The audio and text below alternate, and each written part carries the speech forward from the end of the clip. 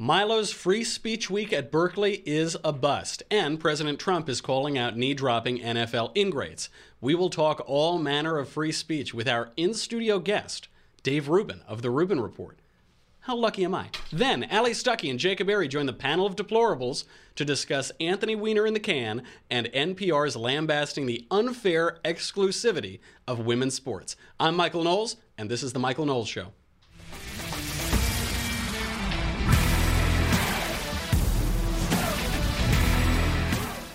Dave, thank you for coming. Thank you for coming on. You've made the trek. It's like 3 or 4 blocks all the way. I made the trek. Already I hear Shapiro and Clayton screaming in the hallway. Oh, it must be any time of the day. Yeah, it must be at any point on any day of the week. So by sheer coincidence, by absurd coincidence, you are here. We'd already booked you. And all anyone is talking about today is free speech. The Milo thing, the Trump thing. One might say it's providential. You're an atheist. We will talk about that later. But before we get into any of it, you have a beard. Yes. It's an astounding beard. It's a manly beard. People are very excited about it. They're very excited. You've gone on this hermitage, this Thoreauian, Mark Hamill, Luke Skywalker hermitage. Yes. What did you learn? Well, I went off the grid for 30 days, literally off the grid. My phone was locked in a safe. I did not know what time it was. I don't have a watch anymore. You're a very fancy guy with a watch. I haven't had a watch in probably 20 years. So for 30 days, didn't know what time it was, didn't look at Twitter, didn't know about the news. I was in Mexico. I was working on my book. I had some family come over. Not looking at Twitter sounds like the most fun thing ever. You know, Twitter is a nightmare. I mean, it truly is a nightmare. And I think everyone, if you say anything about Twitter to people these days, immediately everyone's kind of rolls their eyes, their body language changes. Twitter used to be fun, and now people are just too nice now, the trolls have taken over. I like a good old-fashioned trolling, but like just the sort of exactly. But the evil people, it's not the trolls. It's not the trolls. It's the truly, genuinely evil people who just want to burn everything down. Vicious, and malicious. There's just a lot of those people. So even the good stuff about Twitter, where you can get your stuff out there, like just staring at your phone all day and scrolling what some anonymous pink cat said about you. It's like, this is probably not the best use of time. I need to know. Yeah, absolutely. But anyway, so I didn't shave for a month, and then I came back, I did a live stream, and my intention was to shave the next day, but the people have demanded that the beard stay. I kind of dig it now. I demand it too. It looks great. Thank you. I may roll it into Last Jedi in December. You know what I mean? Because if I keep growing out the hair, the beard comes a little bit more. I've heard the Hamill thing before. Well, it can't be worse than that. The movie before Rogue One, whatever that was, The Last Jedi with the girl, and it was just terrible. You did not like Force Awakens? That is the most diplomatic way to put it I've ever heard. It was so bad. It was the best acting, and it was Peter Cushing, and that was just a computer-generated robot. No. So you're talking about... I don't mean to insult you. Obviously, you performed in the movie. Hold on a second. Force Awakens. You're telling me you did not like Force Awakens, but you liked Rogue One? Absolutely. So that's very conventional thinking right there. That's very conservative, conventional thinking. I mean, Force Awakens was pretty fantastic. And Rogue One, I love watching the first Star Wars. Yeah, I love rewatching. So you liked Rogue One. That's what you're telling me. I liked Rogue One. Name 3 characters. I don't know. Well, okay. Name 3 people. Come on. Cassidy Andor, Jyn Erso, Baze Malbus, Chirrut Imwe, and K2SO. I don't know who that is with Google. Okay, someone's got Google. Very impressive. Yeah, that was impressive. He did bail me out. You're right. I can't name the characters. The thing I liked about it is that it was new, though. It wasn't just a remake of A New Hope, you know. That scene in the middle where Vader comes out and he like sachets out there and don't choke on your words. It's like, I like a good pun, I really do, but like, yeah, it put James Bond to shame. Yeah. Anyway, okay, so that is. Do anything else besides? That's only one point. That's only one point of disagreement. I need to hear your take. So you're a liberal. You're an old school liberal. Mm-hmm. You're not a leftist, a regressive leftist. You left the left. You had this great PragerU video. Yeah. Now I was reading a book over the weekend. It's called Kindly Inquisitors by Jonathan Rauch, and it talks about this. Yeah. It says there are 5 decision-making policies. You could either have the fundamentalist principle, what I say is right and what everyone else says is wrong. You can either have the simple egalitarian principle, everyone has their own idea and it's all fine. The radical egalitarian principle, only oppressed minorities, only their views matter. Yep. The humanitarian principle, don't hurt my feelings. And the liberal principle, which is Throw out your idea. It's going to be viciously debated, and then the right idea will come out of that. You fit into the latter category. Well, absolutely. Liberalism at its core, classical liberalism, true liberalism, having nothing to do with the modern American left or the Democratic Party or certainly progressivism, means live and let live. That, I mean, at my core, that's what I believe. I genuinely do not care what you do in your life outside of the conversation that we're having right now. You seem like a nice guy, but like whatever. Looks can be deceiving, Dave. But sure, I have no appreciate idea. It. But whatever you do in the confines of your home, and whatever you do, it has nothing to do with me, as long as whatever you're doing is not impeding on me. That's actually liberalism. The idea of the individual and using logic and reason. This is a beautiful thing, liberalism. Unfortunately, it's been compounded by leftism and progressivism into this sort of monster that it is now.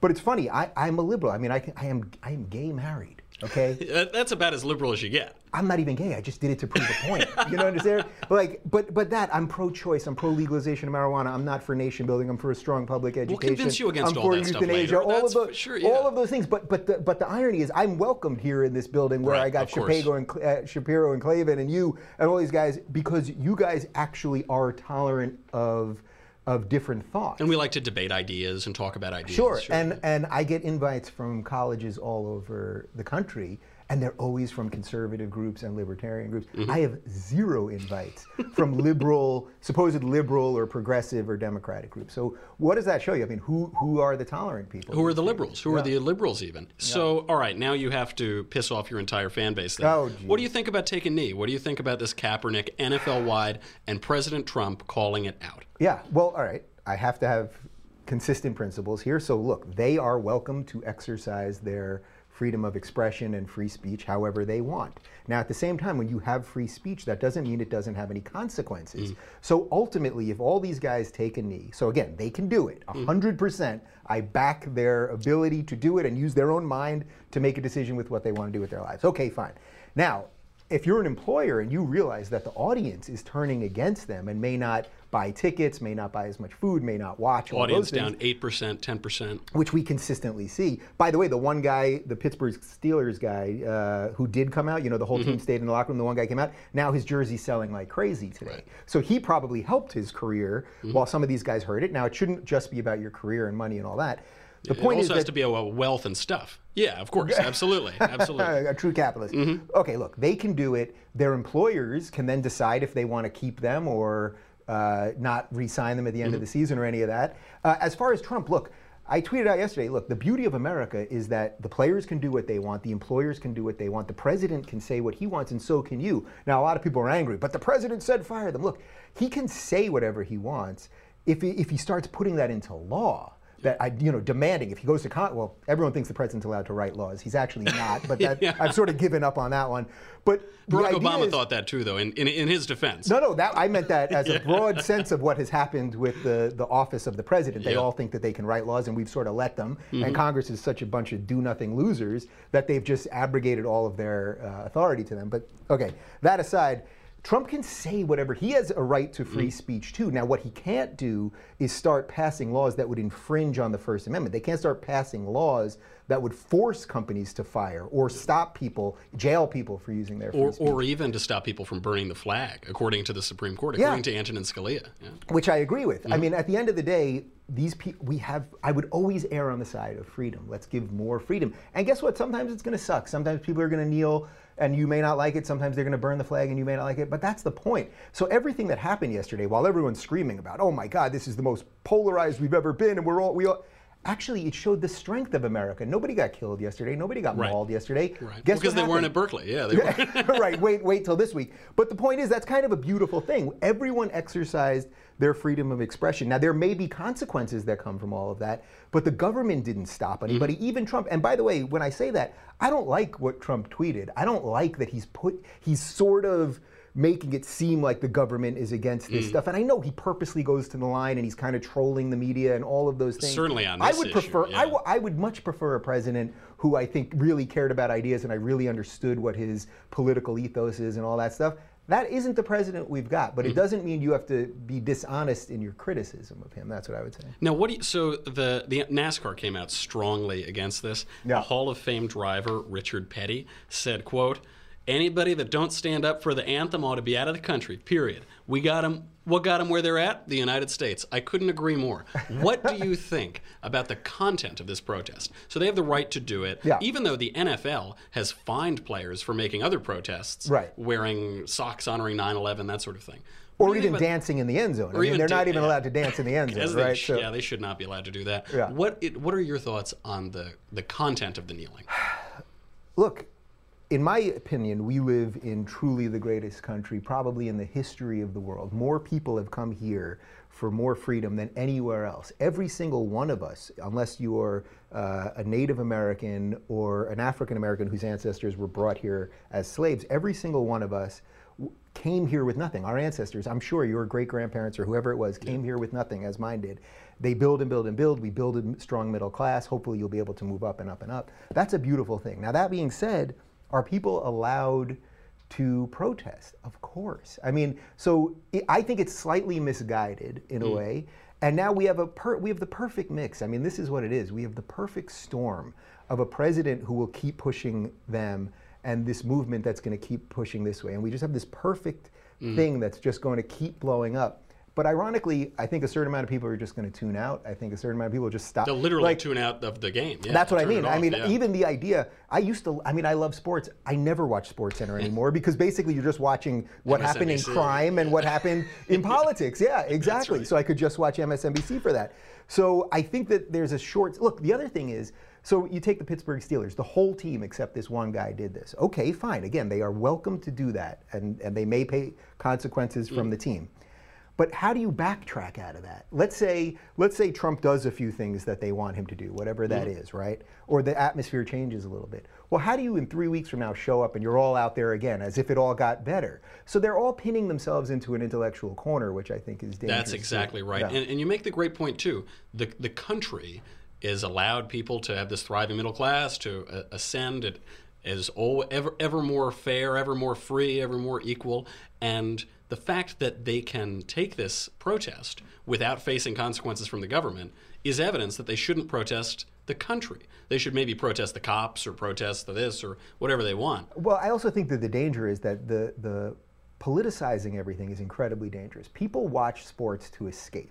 Right? Why do you watch sports? Why do you play sports? Imagine if you were playing basketball. Well, that's a difficult thing to imagine, but sure, I'll do my best. Work with me here for a second. Imagine if you were playing basketball, okay? You're dribbling the ball, you're playing ball, and now guys are screaming about politics when you're on the court. You would never play with those guys again. We need a break from politics. I think this whole example actually is another reason why I believe in limited government. We need a government that's small enough that if it's going to make decisions, it can't affect us in that many huge ways. I think that would be a much better government to have than the government that is willing to overreach. So again, Trump, he's towing the line of what I think is legal and what I think is right. But as far as I know, he's not pushing any laws. And unfortunately, people just don't understand what the basic, you tell people, well, First Amendment and that free speech. I saw all these people, Chris Cecilia, what's that guy's name? Yeah. That guy he's gone complete. Chris Cecilia is completely gone off. The guy who's wrong about everything, but he's talking about, he was tweeting about, you have the freedom to not have consequences or something. You have the free, and it's like, no, that's the reverse of what you have. I'm slightly butchering what the exact tweet was, obviously. Yeah. But like, people just don't understand the basic concepts. It's almost as if we're not smart enough anymore because of the failure of our education to deal with difficult issues. So I would say this is all a flaw of education, actually, more than anything else. Certainly absolutely that's right. And it brings us into this other issue today, which is Free Speech Week. Yeah. We were all looking forward to it. We'd all gotten all the tweets about it and invitations and things like that. Yeah. And it's completely fallen apart. This was Milo Yiannopoulos' plan, his big comeback. One, would there have been a purpose to this Free Speech Week, and what is that purpose? I like your little pause there, because it was like you had 8 questions to ask at once. I have a lot of questions without throwing anyone under the bus. Yeah. Look, I don't know what the purpose was. I think maybe they were going to intentionally try to make more crap happen and just get more violence and all that stuff. It's funny, Ben, obviously, who's become a friend of mine, who I'm sure you're a friend with, and I've had him on my show. He went to Berkeley. It cost them $600,000. It was like the president came to town. They shut down the city. So Ben, who I think is in this building right now, this is what I've said publicly. He's welcome to burst in here and attack me if he doesn't like any of it. Ben basically is a mainstream conservative thinker. All the positions that Ben stakes out are just mainstream stuff that's on the right, basically. Some of it I agree with, some of it I disagree with. People were saying after the event, they were like, well, you know what, it actually wasn't that violent because only, 5 people were arrested and only 1 ATM was destroyed and a couple windows. They were like, oh, so it shows tolerance and it's pretty good.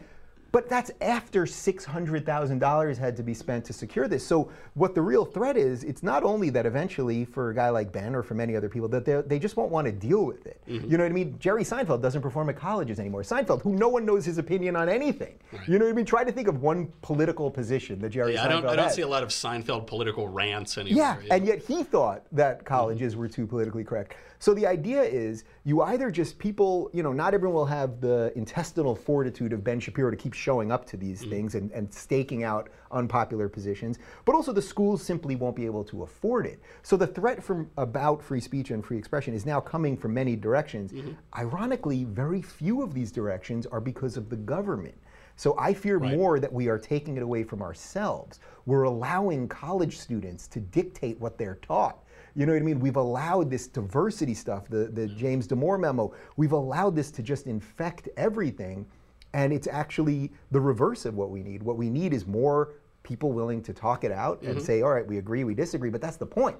I would much rather live in a society where we disagree on some stuff, but we don't kill each other, than the society where we all just accept nonsense because we've been guilted into it. It was amazing with Ben at Berkeley. $600,000, they still destroyed a bunch of stuff. They called him a Nazi. I guess a Nazi Jew is what Ben is, a Nazi Orthodox Jew. He didn't I was at a dinner with Trump. Ben a couple weeks ago. He brought his own kosher food.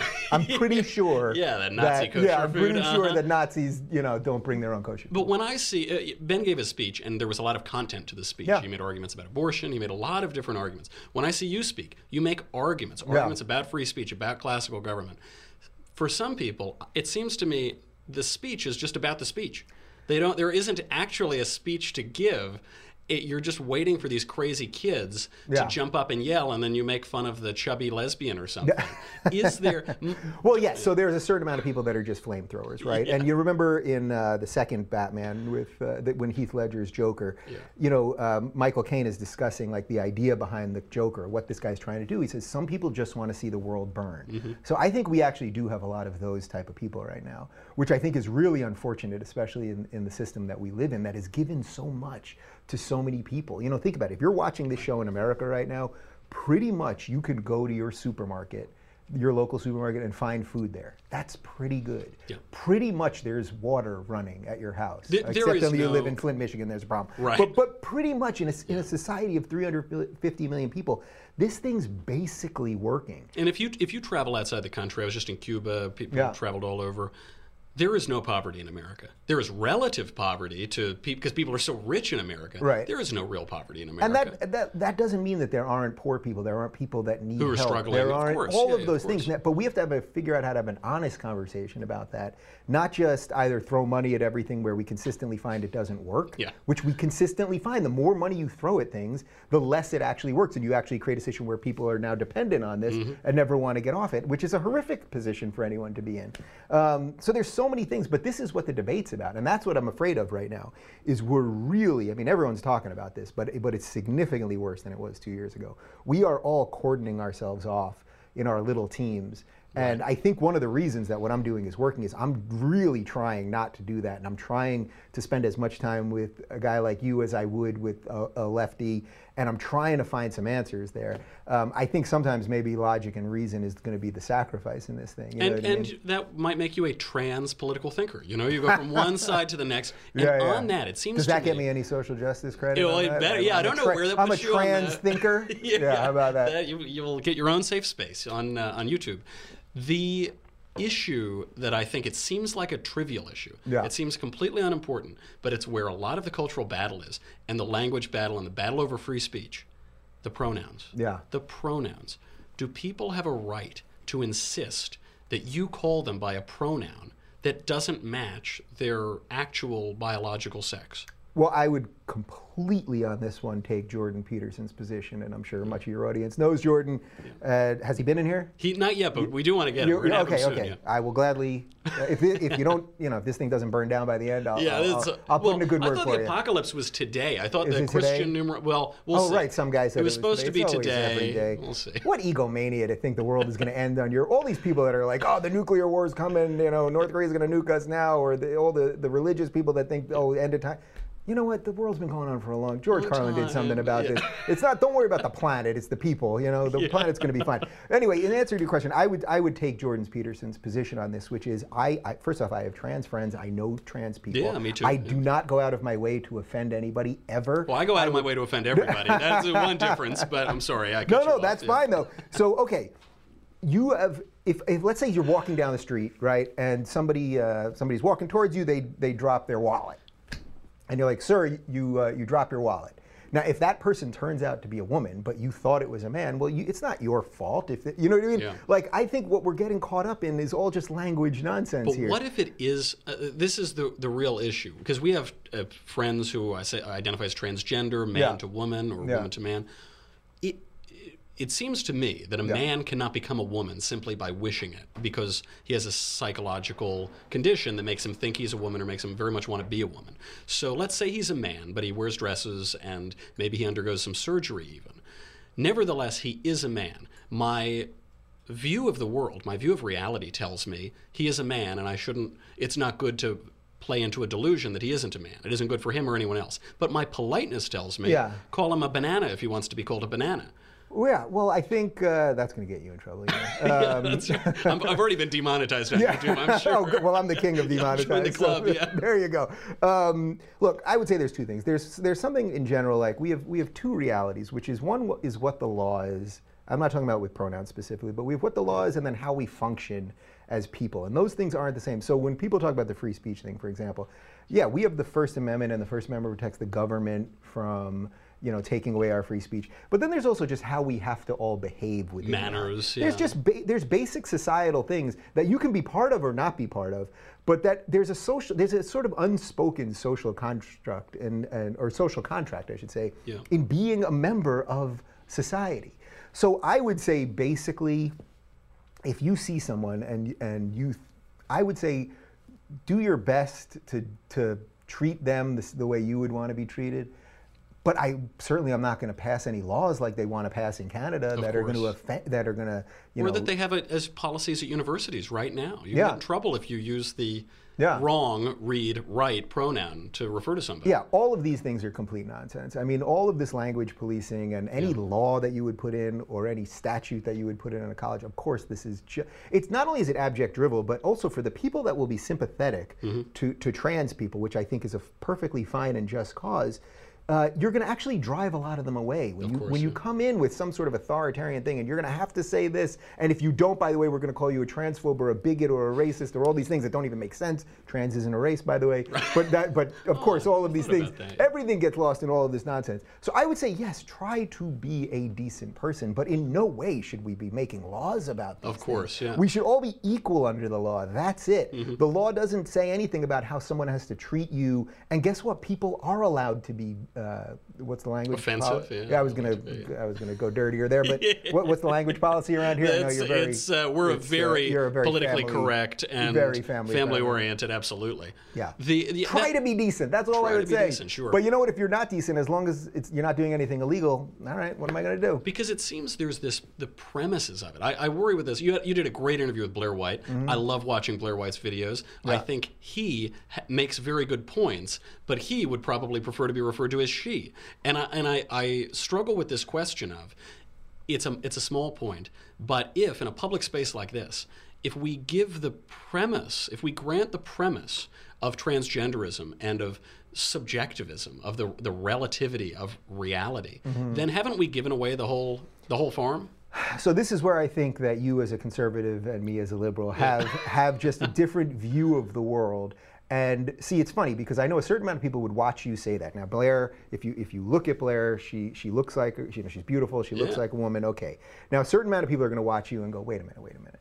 he's just going out of his way. He's going out of his way to be mean to just kind of be mean or whatever. Yeah. Okay. Now I know Blair decently well. That was the first time we had met in person, but sort of know her. Now look, you gain nothing. I think that, and I think this is a fair liberal position. You gain nothing by doing what you did there. You know what I mean? Like, you just don't. Like, I get what you're saying, that yes, this person, first off, I think that trans is still listed as some sort of psychological disorder is or something. A disorder of some sort. Right? Your psychology doesn't match your body. So look, if Blair was sitting here, I'm pretty sure she actually wouldn't be offended by you Blair doing that. And she would argue, but even by you calling her he or whatever, I think she would have a principled position to argue against. And I would say this is the best example of why it's about the individual. That if you were sitting here and you and Blair were having a great political discussion about anything, I think by the end of it, you would go, you know what, next time I will have no problem calling you she. Call you whatever you want to be called. Yeah, because it's about the individual. So yes, at some level I get it. I get what conservatives are kind of doing here. And this is also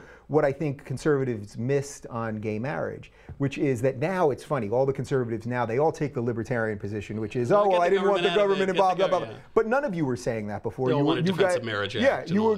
Not you specifically, but the whole slew of conservatives, who many of them I'm friends with now, nobody was taking the principled position. Rand Paul, who's more of a libertarian, obviously, he could have taken the most principled position ever and been like, you know what, I don't particularly care one way or another about gay people, but I want everyone to be treated equally under the law. I don't care what you do in your own bedroom, and if two people want to enter a contract, it doesn't matter what sex they are. It would have been a great principled position, and something that the right, and that I think conservatives and limited government people all could have latched onto in an honest way. So I would say in this case, it doesn't really matter. So I guess maybe your pushback is that somehow societies we're chipping away at a little inherent truth or something. That there's a question of who gets to define reality. Whose premises do we have to believe? The premise that says that a man can become a woman by sheer force of will, or the people who say there are difficult facts and there are difficult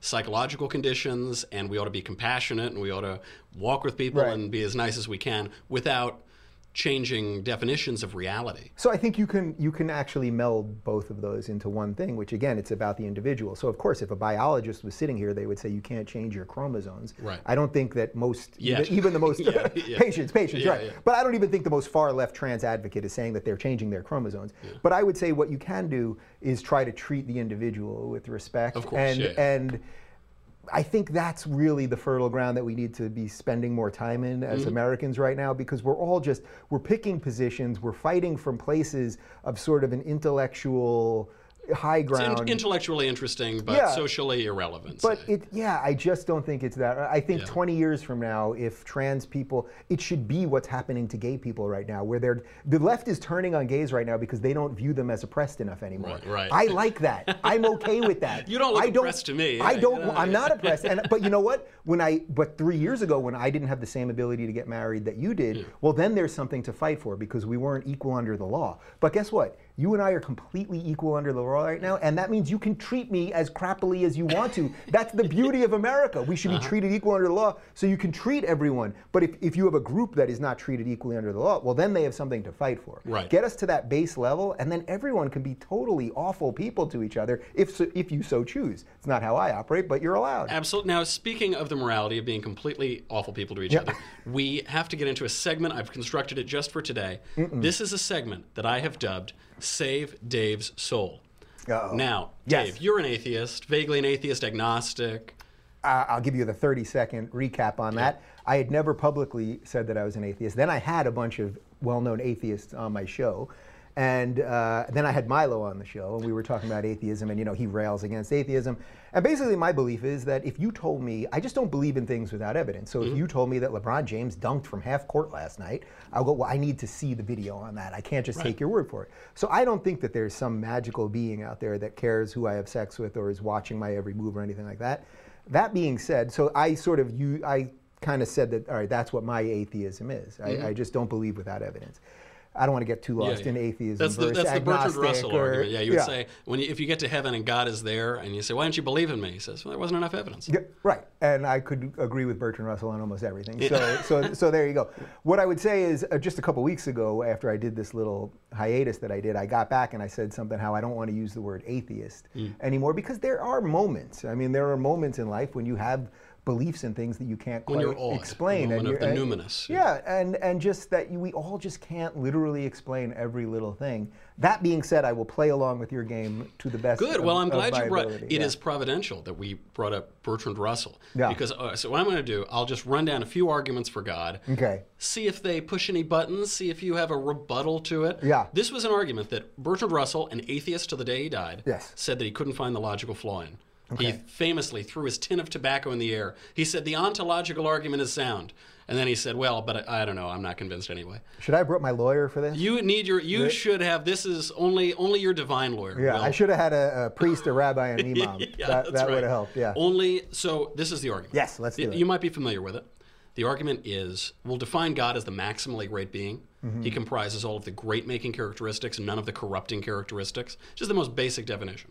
Then in modal logic, as a principle of modal logic, there are necessary truths and contingent truths. So this is necessarily a mug, and the mug is on the table. The mug could be on my microphone. The mug could be on my head.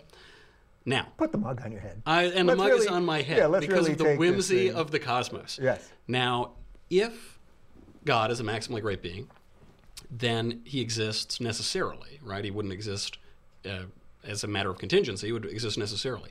So if he exists necessarily in some possible world, then he exists necessarily in all possible worlds, right? If he couldn't be the maximally great being and only exist in some possible world, it would have to be in all. Now, if he exists necessarily in all possible worlds, then he exists necessarily in this world, which is among all possible worlds. Therefore, God exists. And Bertrand Russell was reacting to a different version of that argument, basically the same thing. He said it's impossible to point out the flaw.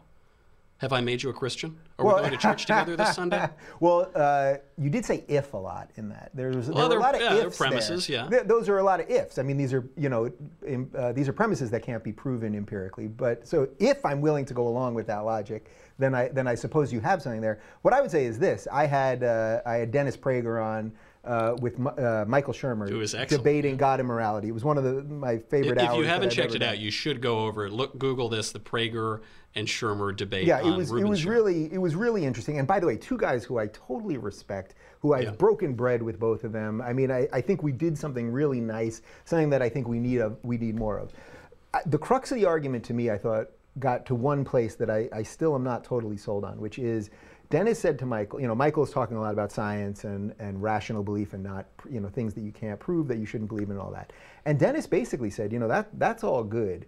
What Dennis was arguing was that on a macro level, that society needs these sort of these unspoken or these bigger than these ideas bigger than just the literal things to keep society going. This is a little bit of what Peterson's talking about, by the way, and this map of meaning that he talks about. It's useful. It's useful. And I think that's really interesting, that at the micro level, we can all use our brains to figure all this stuff out and hopefully find morality and all that stuff.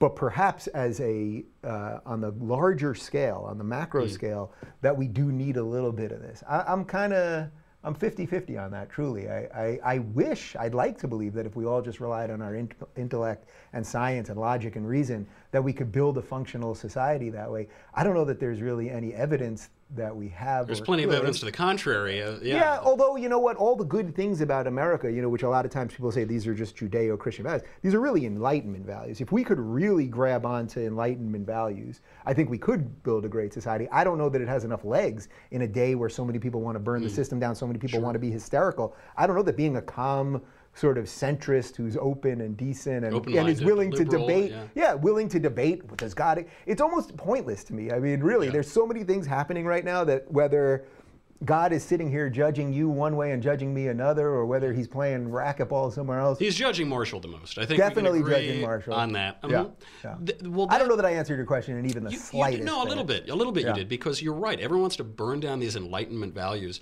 and I think part of that is because the Enlightenment values are undergirded by the Judeo-Christian religion, by Christianity. The natural rights come from natural law, and natural law comes from Christianity.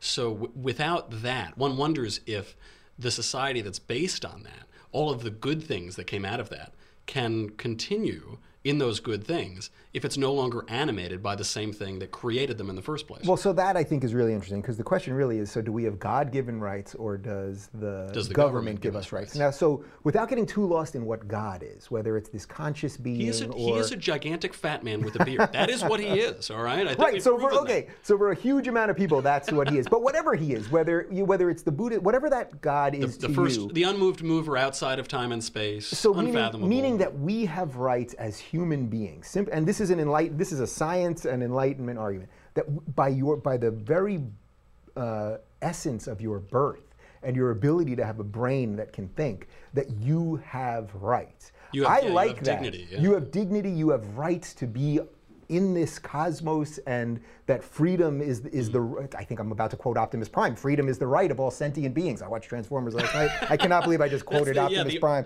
The argument from Prime. The Prime mover argument. He was a pretty powerful Autobot. The point is, but that freedom and your ability to think and all of these things, these are God-given. Now, whatever you want to say God is, but that they're before a giant government. Fat man in the sky with a beard. Yeah, but it's before government. I like that much more than I like that the government is giving us these things. The government is just a construct of man. So the idea that the government is giving me my freedom, right? No, we can deal with what the government gives us. I think it should give us a lot less. But the government doesn't give me my right to be a human. Mm-hmm. So again, this is where, whether you're talking about the Judeo-Christian God, or whether we're talking about, I'm sure there are thinkers that may be a little more left-leaning, or a little more not so into religion. I haven't encountered them, but sure, yeah. I mean, hypothetically, they might exist. But there might be people that that are a little more atheist in their thinking, that would agree with that concept without it having to do with like sort of a conscious God, and I would fall somewhere into that category. Now it's all right. We'll move you over on the. I like how you think you have work to do. Yeah. I do notice that with you conservatives. Now that I hang out with you people, I know. You all think there's work to do. Come on, the water's nice, Dave. Come on in here. Wouldn't it be funny if I was actually making you guys all more liberal, and you didn't God even forbid. know it? God but forbid. It could be. I think I've made you people a lot more tolerant. I know. I feel it happening by the moment. So you bring up science, and that is we all talk about science these days. People, I think, forget that the Western science is a product of the church, basically. Copernicus was a priest, they all knock the Catholic Church because of Galileo, but Galileo was kind of a jerk man. The church was very nice to Copernicus. My question here is, some of the compelling arguments for God these days are more science-based. It was a Catholic priest who discovered the Big Bang, George Lemaitre. And he was mocked because people thought there was a static universe, the Aristotelian universe. But he said, no, it had a beginning. It was the Big Bang. There is one of the most compelling arguments, didn't get me, but it's a compelling one, is fine-tuning. That if you change the calculations of the strong or weak nuclear forces by just slight degrees, the different forces in the universe, life would be impossible. Very minor measurements. Do those scientific arguments, the prime mover, you need a beginning, a mover that isn't contingent or physical, do any of those move you toward a God that isn't just an unconscious thing, as you just said, but has a teleology, a purpose behind it? Not really. We gotta get a couple drinks in here on this guy. We could do this after a couple of drinks. Not really, though. I don't know that it is even part of what the human experience is to understand that. I think there are people that are religious that can spend their entire lives trying to figure out what the meaning of the universe is. I think there are scientists who can try to find the God particle, or figure out through physics or mathematics what the real design of the universe is. I think that actually is much more of what being a human is about than knowing it. I suspect that certainly, look, maybe we will get to a point one day where we will know. There will be a big booming voice in the sky that everyone is going to suddenly know, and maybe it'll be alien. Real. But you know what it could be? You see? It could be aliens. It could be, you know what I mean? Like, it depends how far you want to run with all this. But I would say that could not be metaphysical, knowing, outside of time and space. It could be. I mean, who knows? Maybe suddenly everyone was going to wake up with a big G on their forehead. And we'll all go, well, what happened there? And it'll be God, I'm sending you a sign or something. But I would say that the question of not knowing and being okay with that, and that not having that stunt your growth as a human, whether you want to think of things in a religious way or in a scientific way, I think that's what being human is all about. And you should, ideally, you'd meld the two together. I think a lot of people say that faith and science are in conflict, but of course that is a very modern idea, that none of the founders of modern science would have said that. Newton spent 30 years of his life interpreting scripture. Yeah, well look, Einstein said, God doesn't play dice with the universe. Right. I think that's an interesting way of saying it, because there's an implicit belief there that he's saying, well, something, God, he's saying God doesn't. And Einstein said George Lemaitre's Big Bang Theory, it was so beautiful. That's what he was compared. It was so simple and so beautiful. Yeah, it just all seems kind of like smug and arrogant to me in a way. Well, that's what I prefer. Yeah, that's of you, course, Michael Knowles, seem very smug and arrogant. That's what I'm trying to say. Yeah, that's better than what I'm called on Twitter. That's a lot better than what we get. I don't even want to look at this thing now. So there is one final argument. Yeah. This one I don't think you could possibly disagree with. Yeah. This argument is the argumentus democratus. The argument is that Hillary Clinton was supposed to be president. Donald Trump was not supposed to be president. There was a 99% chance that Hillary was going to be president, according to Princeton University, the night before the election. Yeah. Then we got Trump. Then, and this is just my own empirical observations, my own experiments, a blank book making fun of Democrats became the #1 bestseller in the world. Now Ben Shapiro serenades my dates with roaming millennial. Tell me that God doesn't exist. Tell me that it's impossible. It's an impossible argument. The mystery of the universe is unfolding right in front of you, and you just got to keep rolling with that. But that doesn't prove that God exists. It just proves that the universe is here. And sometimes I think you're a little more in line with it, and sometimes you're not. You had a nice little run here. Yeah, and Hillary was not in line with it. Hillary was far away from you. You got your Trump, you got your book, you got your Shapiro, you got your roaming millennial. But that just means you're doing things. Like we always find signs when it works to us, but all day long there are signs that have no meaning to us. It is a wicked generation that looks for signs and wonders, but it is a stupid generation that ignores signs and wonders. I hope, Dave, that I've saved your soul. That was an excellent segue. I really enjoyed that. Yeah. We have got to say goodbye to Facebook and YouTube. Listen, guys, we have so much more to get to. We have an incredible panel of deplorables. We have Ali Stuckey. We have Jacob Berry. Dave's going to stick around. Hopefully his meter doesn't run out. But we have to say goodbye to Facebook and YouTube. Thank you to all the current subscribers. If you're a subscriber, go over to dailywire.com right now. You get to watch the whole rest of the show. If you're not a subscriber, hurry up, man. You have like 2 minutes to do it. It's $10 a month, $100 a year. You get me, you get the Andrew Klavan Show, you get the Ben Shapiro Show, you get great guests like Dave Rubin. Forget all that. That's nothing. You get this. You get this. The Leftist Tears Tumbler. It is the most beautiful vessel for carrying leftist tears. Right now, there's a beautiful vintage that we're serving up. It's ever since Politicon, we've been serving up Dave Rubin's old boss, Schenk Uber's tears. They I'll are take 2 of those. Exquisite. Yeah, we're sending Dave home with some. Go over there right now, dailywire.com. We'll be right back.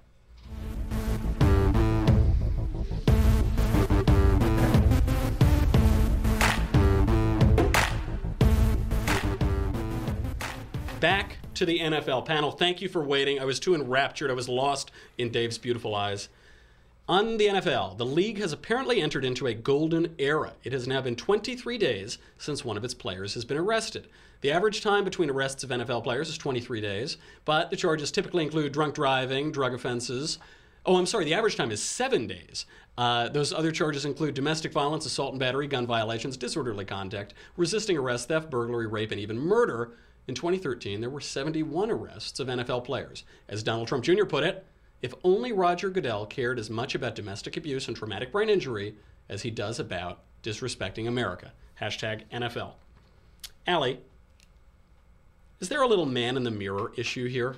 I'm talking about the man in the mirror. Is there a connection between these guys' moral defects and their virtue signaling about these race issues?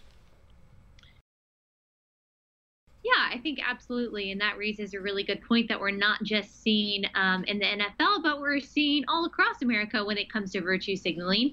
All of a sudden, because of the polarized politics that we're seeing now, the sense of moral vigilantism has bubbled up in people who before didn't care about morality at all. And in fact, probably would have said that they are moral relativists. But because politics has come into play and because it's become popular and trendy and attention grabbing to take a political stance, all of a sudden we have people who care about these virtues, and they are exemplifying those virtues by making a political point when they should be honoring our flag. Jacob, Ali makes all excellent points. Why isn't Goodell doing something about this? He's perfectly willing to punish football players when they honor 9/11 victims and heroes, but he'll stand back on this issue. Why the silence? I think it's exactly what Ali was saying. It's just plain virtue signaling. I think she said moral vigilantism. That's perfect for it. When it comes to things like 9/11 and Dallas cops being killed by Black Lives Matter sympathizer, it's so tragic, and you're like, oh, we just don't want politics. But then all of a sudden, Colin Kaepernick takes a knee, and we have whole teams doing it. It doesn't make sense, but it shows to me the disconnect between the people who are upstairs and then their audience who are watching. It's a disconnect with their fan base. Absolutely, and Dave is going to cancel ESPN for that. So I'm going to stop watching the shows. Okay, we talked about the NFL too. I can't pay attention to these guys anymore. This is the most football that I've ever been subject to in my life. Anthony Weiner has been sentenced to 21 months in prison for sexting with a 15-year-old girl. Dave, is Anthony Weiner's continued existence on this earth the final proof that the Clintons don't kill people? Well, I guess, yeah, technically they should have taken him out a long time ago, or at least gotten rid of the laptops or whatever Huma was doing over there. Look, let's move on from Anthony Weiner. We have so many problems right now. This politicization of everything, and sports being corrupted by politics, and all of the authoritarian stuff and all the social justice stuff. We have so many problems. Like when I saw this headline this morning, it was just like, let me just put that one aside, let the guy go to jail, just move on. We only have so much brain power for all this stuff. It is too much Weiner. It is Weiner overload. Ali, you're not going to believe this. I almost feel sorry for the guy. He's so pathetic in the court and crying, and he's obviously got this sickness, this psychological disorder. Should we feel bad for Anthony Weiner? First, when you said that, I was shocked. But now when you say that, when you think about the fact that he is actually very sick, maybe in some kind of way, but he also had the opportunity to get help a long time ago. So you have to think that after this many mistakes and after this much time, if you haven't gotten the help that you need, then it's very hard to feel sorry for you, especially when it comes to children and pedophilia and things like that. I don't know. Forgive me, but I don't have a whole lot of compassion. Yeah, I always feel bad for the guy, and then I look at the pictures and I think, all right, throw him away, get him out of here. Never mind. In an article on Sunday, NPR lamented, quote, gender-segregated professional sports as being exclusive, as being unfair and exclusive. Ali, if we start admitting people who are biologically men but identifying as women and on hormone treatments or whatever, if we start allowing them to compete in female sports, is that just the end of female sports? Well, yeah, so here's the foundational problem with this article. One of the quotes said something like, oh, the reason why traditionally male and female sports have been separated is because males and females play sports differently. No, males play sports better. I have this whole bet with my brother-in-law saying, do you think that if I trained for an entire 3 years to dunk a basketball, I think I could do it? And he said no, he would pay any amount of money to bet that I could never dunk a basketball. And it's absolutely true. It's not just because I play basketball differently, but because I play basketball a lot worse than any unathletic male. It's just true. And so just to say that there are differences in how we play sports, it's a fundamental misunderstanding of how God made the human body. So unfortunately, women are going to get the short end of the stick here. As an athletic male, I appreciate your confidence in me. Dave, you're welcome. This appears to be an internal conflict on the left. On the one hand, there are these immutable, innate identities that we couldn't ever possibly change. And on the one hand, sex doesn't seem to matter. You can go from a man to a woman to a man. So either it's the core of our identity or it doesn't exist at all. Is there any way, as our resident former leftist, or I suppose always liberal, is there any way to reconcile this conflict on the left? My Twitter bio says wanted to be in the NBA. So yeah, if what this is leading to is the chance that I could maybe play in the WNBA, where I actually think I could be an all-star, then I'm completely for this. That's number one. But the truth is, think about it this way. I don't know a ton of female basketball players, but if you took Lisa Leslie, who was one of the biggest stars in the league, she could never make it in the NBA, in the men's league. That is just simply the truth. She would be crushed simply by the size and strength of these guys. That is not putting women down. That's just understanding that we have different biological differences. So of course this was all leading to this. Of course now they're going to try to have women play in the NBA. But what are you really saying here? We have differences. We can accept them. It doesn't mean that one's better or one's worse. It just is. And it's just reality. Which I know is scary to people. I can't believe that we have to end on such a note of horrifying bigotry as reality. But panel, thank you for being here. Ali Stuckey, Jacob Airy, Dave Rubin, the nicest guy in politics. Thank you for coming by. Thanks, brother. Great to have you. Now it is time for my final thought. None of the people disrespecting the national anthem and none of those cheering them on has made a coherent case for the protest, which I suspect is because the protest is incoherent. Make no mistake, the disrespect shown is explicitly toward the national anthem, which is itself a symbol of the country. If these football players were to kneel or turn their backs on a police officer, their disrespect would be toward the police, and the protest toward any alleged police brutality. If they were to kneel or turn their backs at the sight or mention of President Trump, their disrespect would be toward President Trump, and the protest toward his administration.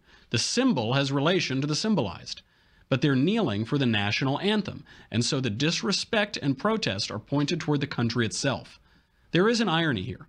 We pay these grown men tens of millions of dollars per year to run around and entertain us. These men then turn around without any fear of prosecution and insult the country that has given them more wealth, equality, and freedom than any citizenry has ever enjoyed in the history of the world. That prosperity, equality, and liberty are not the natural state of things. They are uniquely American. They rest on the foundation of America. To undercut that foundation is to make impossible all that that foundation secures. To quote Chesterton, there is a thought that stops thought, and that is the only thought that ought to be stopped. On that, I'm Michael Knowles. This is The Michael Knowles Show. Come back tomorrow. We'll do it all again.